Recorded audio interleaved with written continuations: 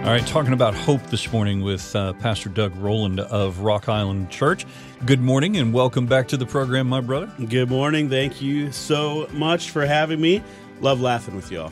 That's a good way to start the day, right? We love having you here. That's good medicine for the soul. But hey, here we are. It's the middle of December, not just the beginning. Yeah. Going so fast. And at our church, we take time each year really to observe Advent and just to, kind of put that roadblock to say, hey, calm down, slow down, world's swirling around us. And a time really to intentionally take a look back at Jesus' first Advent, his arrival, all the while looking forward with longing and expectation for his return, his second arrival that we are promised. And, one of the major themes we cover in Advent is hope. And I'm reminded that we use that word a whole lot. Little kids, big kids even, right? I hope. Maybe not a wallet, right? But they're hoping they're going to get what's off that Christmas list. Or we hope it won't snow too much or get too cold. Or maybe we hope it snows a lot, right? And school gets canceled. All of these things, lots of hopes when we use that word. But we mainly equate that to really wishful thinking. Nothing that we super have control over, but we hope it's going to happen. But listen, God's word tells us that hope is to be grounded in a confident expectation of the future. Or to be a people of hope, filled with a contagious enthusiasm for what is to come. And so often, we put our hopes in far lesser things. I mean, things that, if I can say it this way, leak hope. Vessels that can't hold our hope. Things that we maybe think should satisfy us that only seem to let us down. Maybe it's the one gift on your list that no one did seem to get you. Or maybe it's the one thing you thought would make you happy, or maybe you get the thing you always wanted and hoped for only to have it lose its luster within a week or so.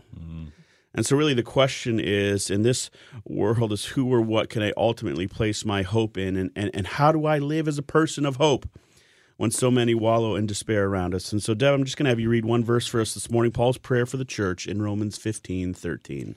May the God of hope fill you with all joy and peace in believing, so that by the power of the Holy Spirit, you may abound in hope. What a prayer. Right? That we would abound in hope. Listen, as we slow down to reflect on the arrival of Jesus and related to Paul's prayer here for the church, I want us to walk away with a few implications. First is this, that God is the source and supplier of all true hope. If you're looking anywhere else, don't. Just stop. Look at those first words in his prayer. May the God of hope. I mean, he's declaring something about the very essence and nature of God. He's not just an inspirer of hope. He authors hope. He doesn't just give hope. He, in fact, is hope. And it's something we see from the beginning of God's story in the Bible.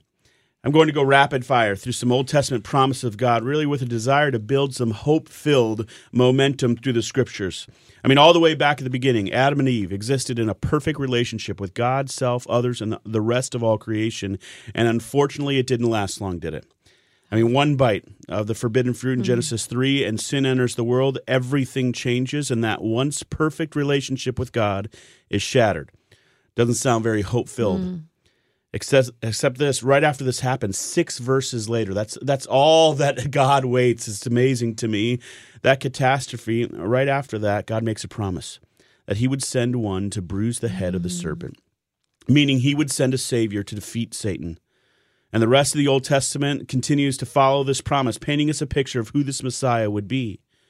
God makes promises to Abraham and David that he would bless their lineage. To Abraham, he would give descendants as numerous as the stars. To David, the promise that one from his line would sit on the throne of an eternal kingdom. And so hope builds in God's people as they watch for descendants of Abraham and a king from David's line.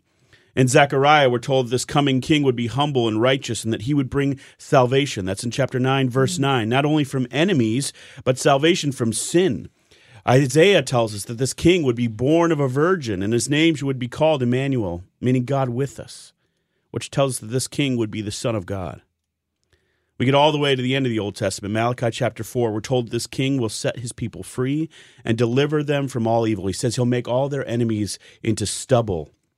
And then this, he will turn the hearts of fathers to their children and the hearts of children to their fathers, meaning the Savior will restore families. I mean, such hope God holds out for his people. He's truly the only source and supplier of true hope. And we flip one page in our Bible from Old Testament to New Testament, and we see the fulfillment of all those hopes in Jesus, fulfillment of all these prophecies. But listen, before we get there, I want us to realize that one page in our Bible between the Testaments represents 400 years of brutal history, which tells us this about the power of hope. Hope allows us to endure seasons of mystery and suffering. Ruler after ruler during this intertestamental period took the Jews through seasons of war and violence and harsh torture. From Alexander the Great to Seleucid kings, God's people were ravaged by war. And then we get to Judas Maccabeus and the Hasmoneans, who fought their best to restore the rightful priesthood and rescue the temple. And eventually, maybe you recognize this one, Pompey. Pompey brought Israel under the control of the Caesars. So here's Rome, which ultimately leads to Herod, the one who's going to kill all boys, male children, right, to find out who's his competition and take him out. And we know that he was, gunning for Jesus. It's a very quick flyover, 20 generations of suffering. 400 years. Now remember, back in Malachi 4, God promised to make the enemies of his people into stubble. Now listen, if I'm one of God's people in this time, I'm asking him, did you forget what you said? Where are your promises now? 400 brutal years is a long wait, which means we have to ask, listen, what sustains God's people as they wait? I would argue hope. Yes. Hope is what sustains. You see, some of God's promises to his people were already thousands of years old at this point. So in some sense, what's a few more centuries? They knew he was faithful. They had already seen so much. Why would he stop being a God of hope now? And the answer is he wouldn't. He wouldn't stop being a God of hope. Listen, our Christian lives are not defined by when God gives us a promise or when he fulfills it in those transactional moments of promise making or promise keeping. The Christian life is defined in the gap between God giving a promise and us waiting for its fulfillment. And hope allows us to endure that and wait well in seasons of both mystery and suffering. Seasons when we don't know exactly what he's up to or when life is hard. I mean, you ever had those days like, Jesus, I'm totally fine if today's the day. You could come back now. You find yourself looking to the sky, just watching. And listen, hope is what sustains us on those days, which leads me to this next point, that hope is based on God's pattern of kept promises, not on probabilities. Kept promises. I mean, here's the thing about our God. I say this to our kids all the time. He doesn't just make promises. He keeps them. You see, most of our misplaced hopes are based on probabilities. You know, maybe you think you got a good shot at promotion, or you're hopeful that, man, if you put so much away that you'll have so much in savings when you retire. I mean, none of it's guaranteed, but it's what you hope for. All based on probabilities. Basically, wishful thinking that may or may not come true. But with our God of hope, it's different. You're not banking on probabilities. You're banking on God's pattern of kept promises. You see, that promise he made way back in Genesis 3, it wasn't just a nice thought.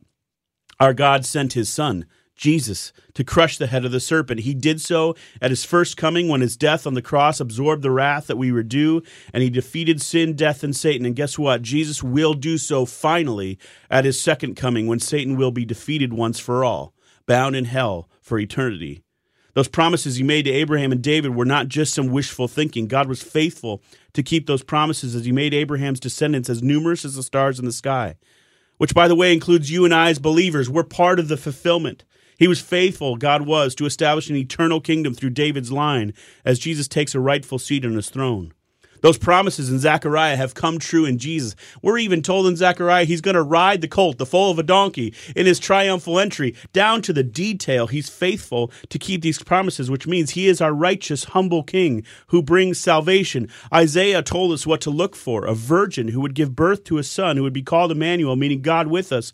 And wouldn't you know, God was true to his promises. Yet again, here's the thing, there are hundreds and hundreds more prophecies left to be fulfilled between now and Christ's second coming. Promises our God has made. And based on his track record, what he promises to do, he will do. So you and I can have hope. And in case you think that this hope is just a warm, fuzzy feeling at Christmas, Paul makes it very practical in his prayer. He says, may the God of hope fill you with all joy and peace in believing, so that by the power of the Holy Spirit you may abound in hope. Meaning this, your hope should be visible. It should be lived out in joy and in peace. Paul's not saying suck it up and put a smile on your face and have a little joy. Snap out of your funk, get some holiday cheer, try a little harder to have a good attitude this time of year. Get over yourself. Just rejoice. No, Paul's not saying that. He's saying rejoice in the Lord.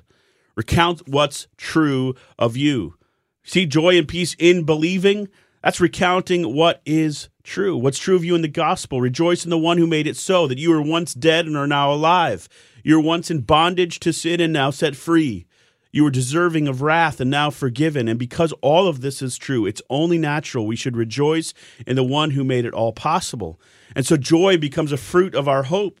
His reminder, Paul's, is that we'll never gaze upon the Lord Jesus and feel let down, hoping he was something more. Because he's perfect, glorious, completely sufficient, the bread of life, the good shepherd, the radiance of God the Father, the fulfillment of all of God's promises to his people, and on and on and on. Jesus alone is our satisfaction of all hope. So look to him, Paul says, always, and let your joy be evident to all. Let peace overwhelm you. Why, he says, so that by the power of the Holy Spirit, you and I would abound in hope, knowing God is the source and supplier of all true hope. Enduring seasons of mystery and suffering because we know that God doesn't just make promises, but he keeps them. And man, he prays for us that joy and peace would mark us as God's people of hope. I love that. That's pointing us to the true source. Amen. That's the hope. That's the hope that That's we the have. hope. And it endures forever. It will. We'll never let you down like that wallet that's coming on Christmas. Never. That's right. Thank you. May our eyes be focused on that today. That's the and, prayer. as we go through Advent and really all year long, Yes. that's our source. Abound in hope. Abound in hope. Love it. Thank you so very much, brother. Amen.